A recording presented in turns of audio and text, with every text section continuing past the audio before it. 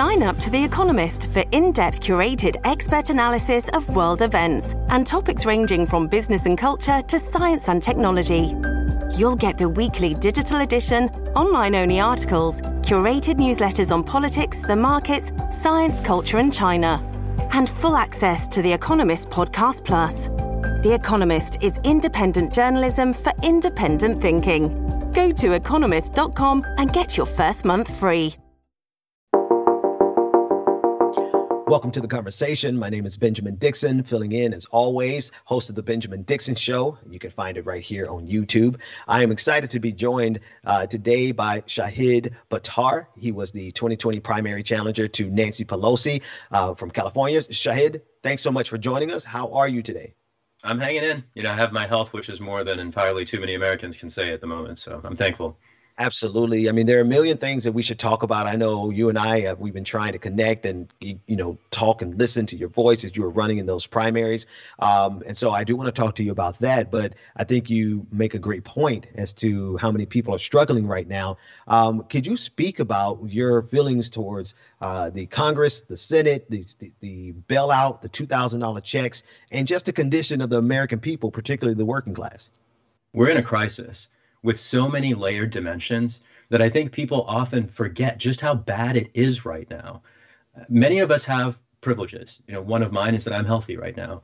Another of mine is that I have some educational privilege. I think a lot of people at the moment are dealing with one dimension of challenges, whether it might be, for instance, a health crisis in their family, right? Any number of people, 300,000, in fact, have found their way to early graves, and 22 million Americans are infected at the moment. And every one of those people has family members who are concerned about them. But then add to that the eviction crisis that is building and spreading across the country. I've been volunteering at the SF Marin Food Bank.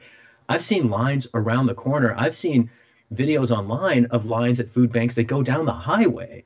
And the fact that Congress isn't convened right now, I mean, the stimulus payments that have been debated remain entirely inadequate, and they haven't even been passed yet. We need an ongoing universal basic income program, we need rent and mortgage relief, and we need Medicare for all. Those are just the beginnings of a response. I think we also forget how hollowed out the American middle class and working classes have grown or been reduced, let's say, over the course of decades of predation by Wall Street, supported by corporate politicians from both parties. And in your campaign, you highlighted much of what you just said, right? That the concern and the compassion for working people across this country really animated your campaign. Tell us about your campaign and particularly the aftermath. You weren't able to be victorious this time, but from the looks of it, you don't plan on going anywhere. I appreciate that. So I was the general election challenger to Nancy Pelosi in November 2020. I was the first Democrat that she ever faced in her 30-year career. And we won 81,000 votes from San Franciscans to win a new voice in Congress aligned with not just the working people of the United States, but I also would put on the table there international human rights, international climate justice, the future ultimately. And I'm not a politician. I'm an advocate. I've been a public interest lawyer, particularly fighting police departments and intelligence agencies for the last decade. And I'm basically so alarmed by our country having been steered off the rails that I suspended my career to jump into this race in 2018. So I've been in 3 elections, 2 races. In 2018 and 2020, I won the 2020 primary alongside Nancy Pelosi in our top 2 system here in California.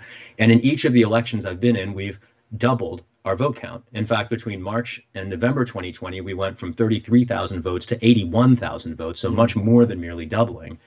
And that suggests to me that we're well on our way to liberating this seat in 2022. I haven't yet formally announced my plans. I'll put this out to your listeners. If folks want to see me run, we're inviting the support to make that possible. I don't have a political party behind me. So we're entirely reliant on the grassroots to make it happen. But I am remaining committed to holding Washington accountable, whatever that looks like. And I do hope to represent my city in Congress if I have the opportunity. Well, let's shift gears a little bit and talk about other issues that are happening across the globe.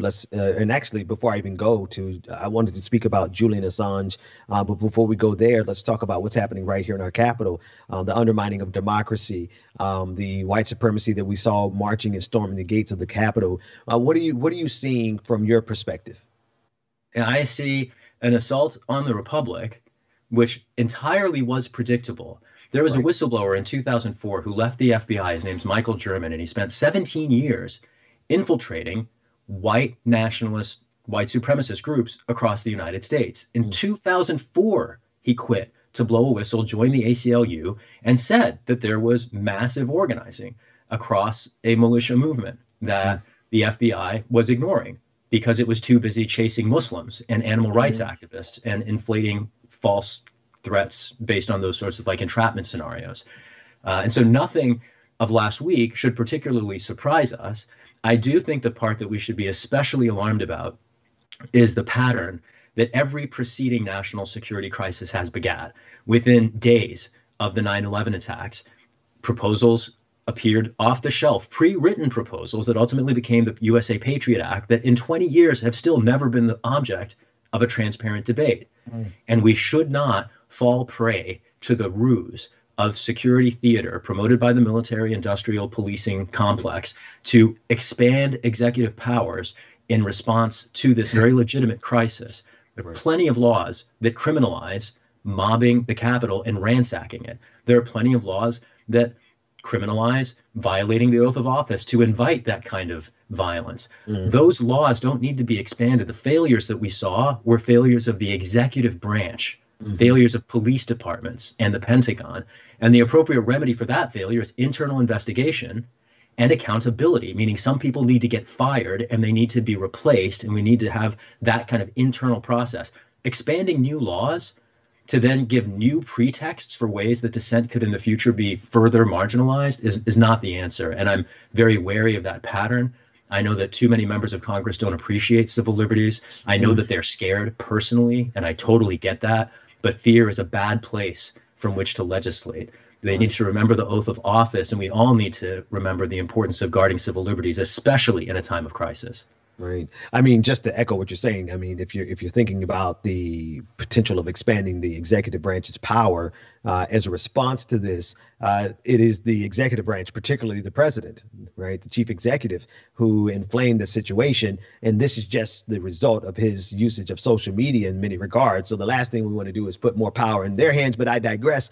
The next question, speaking of civil liberties, is a conversation about Julian Assange in some very direct ways. The recent trial that revoked the extradition treaty, or revoked the request for extradition, keeping him from coming to the United States. Let's touch on that a few minutes before our time is up here. What were your thoughts on that decision and the implications for civil liberties?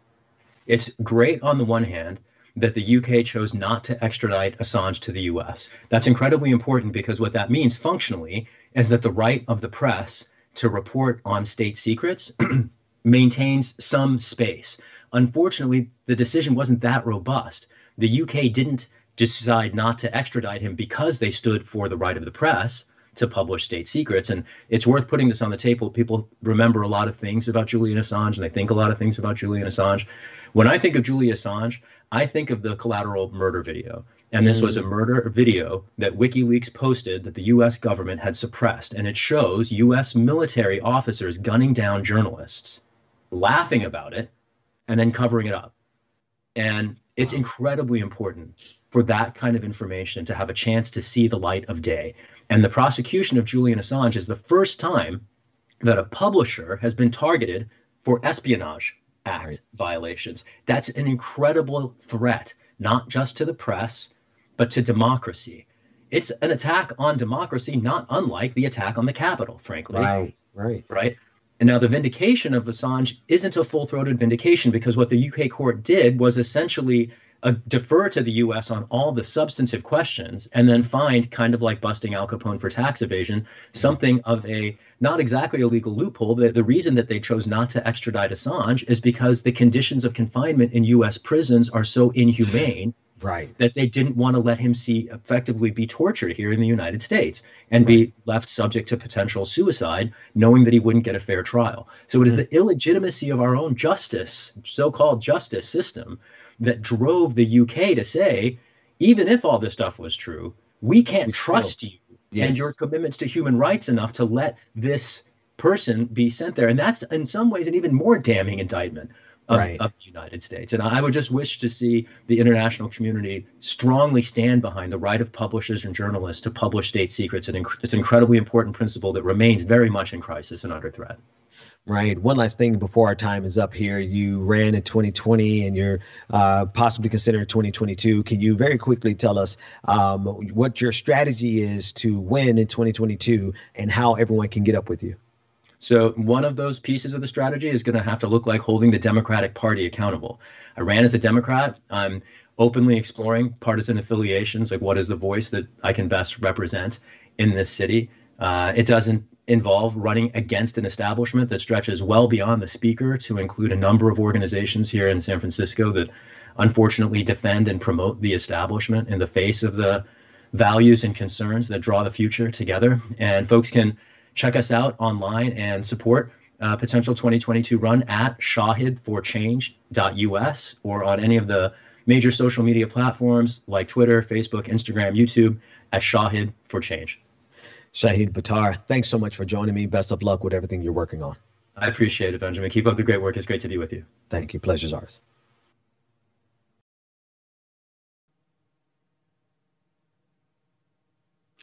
Welcome back to the conversation. My name is Benjamin Dixon, again, host of The Benjamin Dixon Show. You can find me here on YouTube. I'm excited this afternoon to be joined by Paul O'Brien. He's the vice president of Oxfam America, and he is the author of the new book, Power Switch, How We Can Reverse Extreme Income Inequality. Paul, thank you so much for joining me. Thanks for having me on, Benjamin. The pleasure is ours. I am familiar with the focus of the work of Oxfam America, particularly the work to fight against income inequality, but particularly poverty. Could you tell the audience about the efforts that you engage in at Oxfam? Yeah, sure. So we are a worldwide influencing network of Oxfams, many of which now are their own independent boards in places like India, Brazil, South Africa, China. They work with us here in the US and in other Northern European countries to try and shape answers to the systemic roots of poverty. So we used to be one of these organizations that essentially brought stuff from the rich parts of the world and tried to get it to the poor parts of the world. But we eventually realized that really wasn't making it, A, enough difference, and B, we were ignoring the stuff in our own backyards.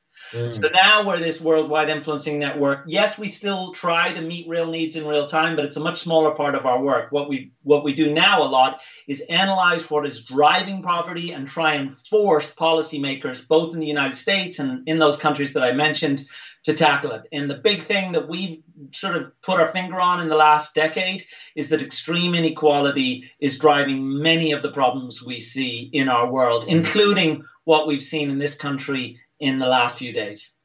This is a fascinating conversation for me because one of the things I just kind of casually observed is something that you all actually work on. Poverty is a policy decision, right? Homelessness is a policy decision. It's not as though we do not have enough resources to actually make sure that this level of poverty doesn't exist. Could you speak about that from a policy perspective, and not even policy so much as the choices that allow poverty to continue to exist? Well, I love that framing. Thanks, Benjamin, because we agree with you entirely. It is about choice.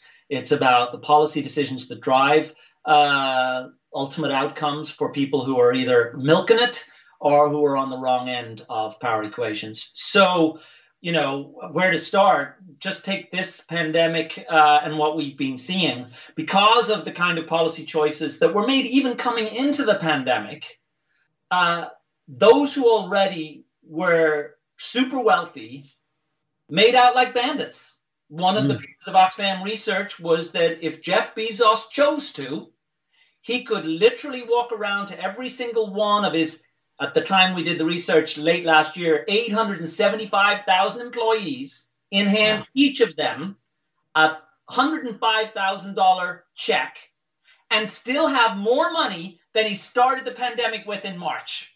That's just his excess profits during the pandemic. That's 105 grand to nearly 1 million people. So what we are sort of seeing and have tried to analyze and raise attention to is how much folks who already have too much power, too much wealth, are able to use the lack of good policy frameworks to get more. Right. And at the same time, we're not seeing the kind of real commitment to addressing and literally switching power, switching where wealth lies, so that more people, working people, people of all colors, and particularly in the working class, have a greater opportunity both to live the American dream, but to lift themselves out of poverty all around the world. Wow. Yeah, absolutely. And you know, I noticed the passion with which you speak when you talk about those policy choices and the type of income inequality, the wealth that was amassed by Jeff Bezos during this. I mean, it is enough to make you that upset. But we, you know, underneath these policy decisions is the idea that greed is good. That greed and the pursuit of profit at all expenses is how this system should work. So what do you all, you know, in terms of policy and what you're fighting for at Oxfam, how do you approach this in terms of changing the hearts and the minds, not only of the people, but also the leadership in terms of policy that could reverse poverty? Yes, lovely. So in the end of the day, Oxfam is a very optimistic organization. I am an optimistic person. I wrote Power Switch because I believed we reached a moment in history where we are waking up to the fact that the economic model that said greed is good is now essentially bankrupt. It's bankrupting the planet, but it's also bankrupt in terms of having a political mandate that is making enough people feel, hey, you know what? I'm getting my chance at the dream. What we saw in this election, I wrote this book, I took a chance, the publisher took a chance. I said, you know, the Trump idea and argument isn't going to win. They may get out a lot of votes, but there are more people in this country who are either moderates or who are progressives, coming from all different colors and from all different issues. And they are going to show up. They're going to show up in states in the Senate elections, and they're going to show up in the presidency, and they are going to deliver a power switch. So I'm not interested in the question, will Joe Biden and Kamala Harris win? I'm interested in the question, what are we going to do with that once they're in power? And our optimistic analysis is that the folks who just got elected in both the Senate and in the White House are going to say, you know what, we can't just normalize things and expect the people who got us elected in Georgia and around the country to be happy. We're going to have to go to the next level. We're going to have to come up with new economic models outside of greed is good, and let's just make sure people at the top do well. So what the book lays out, and I'm basically borrowing a lot of Oxfam ideas, is what are all the policies that we are going to need in place to actually redistribute income and opportunities so more people can enjoy the benefits of this economy and society. The name of the book is Power Switch, How We Can Reverse Extreme Inequality. Give us some of those things that you talk about in the book that can actually be done to reverse this income inequality. Well, the heart of it is, you know, power. It's a lot of it's about political power and how that works. We're seeing that happen at the moment, but it's also about money. We've got to get to the heart of how money flows, how it politically captures our system, and how it either creates opportunity or denies it. So we've got to ask, where's the big money, and how are we going to get out of tinkering around the edges and reinvest in people all around the world to give them more economic opportunity. The United States plays this completely outsized role, even for the size of its economy. If US leadership decided to do so, it could unlock literally trillions of dollars to stop people falling into poverty, either by creating global reserves, by canceling debt, by making deals with countries on how they start to manage their economies going forward. Perhaps the single thing I'd say to you that's going to be most important, that again, the US is the big player, is how do we end this pandemic? How do the vaccines, most of which are being produced in the United States safely at the moment, how do they get to countries, not just to elites who sit at the top of the food chain in all places in sub-Saharan Africa and Latin America, but everywhere? What is the US going to do to make sure that the solutions we find now in terms of economics, in terms of vaccines, are shared generally? So that's what the book is about. It's a lot of what Oxfam is working on. And it feels meaningful in this moment and full of promise. And no, that and it sounds exciting in just the way you're conveying it, to be quite honest with you. But in terms of like the steps, what's next? Like in terms of your analysis and your work at Oxfam, what is the next most practical step in terms of turning this country and quite frankly, this planet around as it pertains to poverty? Because that seems like a utopian idea, yes. But as you have been drilling down and studying it, you have to have these next couple of steps already. You already know what we need to do. So tell us, what are some of those steps? Yeah, okay. I go into more detail in the book, but in the short of it is progressives, particularly progressives, cannot rest now, even after the big victories of the last couple of months. months. We are going to have to lock in quick wins early on in the Biden administration. We're going to have to insist the Biden administration cancel the Muslim ban, stop discriminating against people from sub-Saharan Africa, refugees, end the return to Mexico policy. We're going to have to get more people to realize we've got to deal with gender justice and kill the global gag rule. We've got to get quick wins, which we can basically do, by the way, without waiting for Congress. Once you build up that momentum, we've got to start talking with this new Senate and Congress to deliver economic solutions for Americans and around the world. And that can be done in the first 100 days, as long as they don't think they're just trying to revert things to normal. Because in the end of the day, Joe Biden is essentially a moderate kind of guy. Progressives are going to have to step up right now and over the coming months, which is why I love your show, because I do think you're pushing people to act, not just to talk. And to do so in a progressive way. And I think that that's what it's going to take, a lot of progressive energy now, not to declare victory too soon. And that's so important. We have a couple of minutes here left. Could you take a moment and tell the audience like what they can do then? Right. What they can do to help in this fight as an individual, because sometimes it feels hopeless. And if you could, with the last time that you have, if you would tell them how they can get your book and how they can get up with you. Yes. So you can get it in most independent bookstores. It's called Power Switch. It does the last chapters lay out some guidance for activists on what they shouldn't waste their time doing and what they should be thinking about doing, how to exercise influence and power right now in this moment. It's still going to be about national and state and municipal level politics at some level. It's still going to be about community organizing to get our issues across the line. It's still going to be coming together across our issues where Black, brown, white people are going to work together across different issues, climate activists, gender activists. We're going to have to bring together that big tent.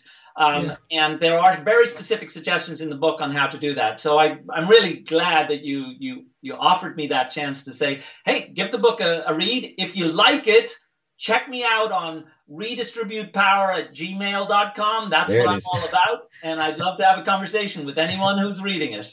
I absolutely love your energy, and I'm definitely going to pick up the book myself. And I look forward to your continued work and all that you're doing. Thanks so much, Paul. Thank you so much for what you're doing at Oxfam and what you're doing against the fight against poverty. Thanks, Benjamin. And thanks for your show, and good luck in the year to come. It's going to be a tough time for a lot of people, but also hopefully a time of hope and transformation.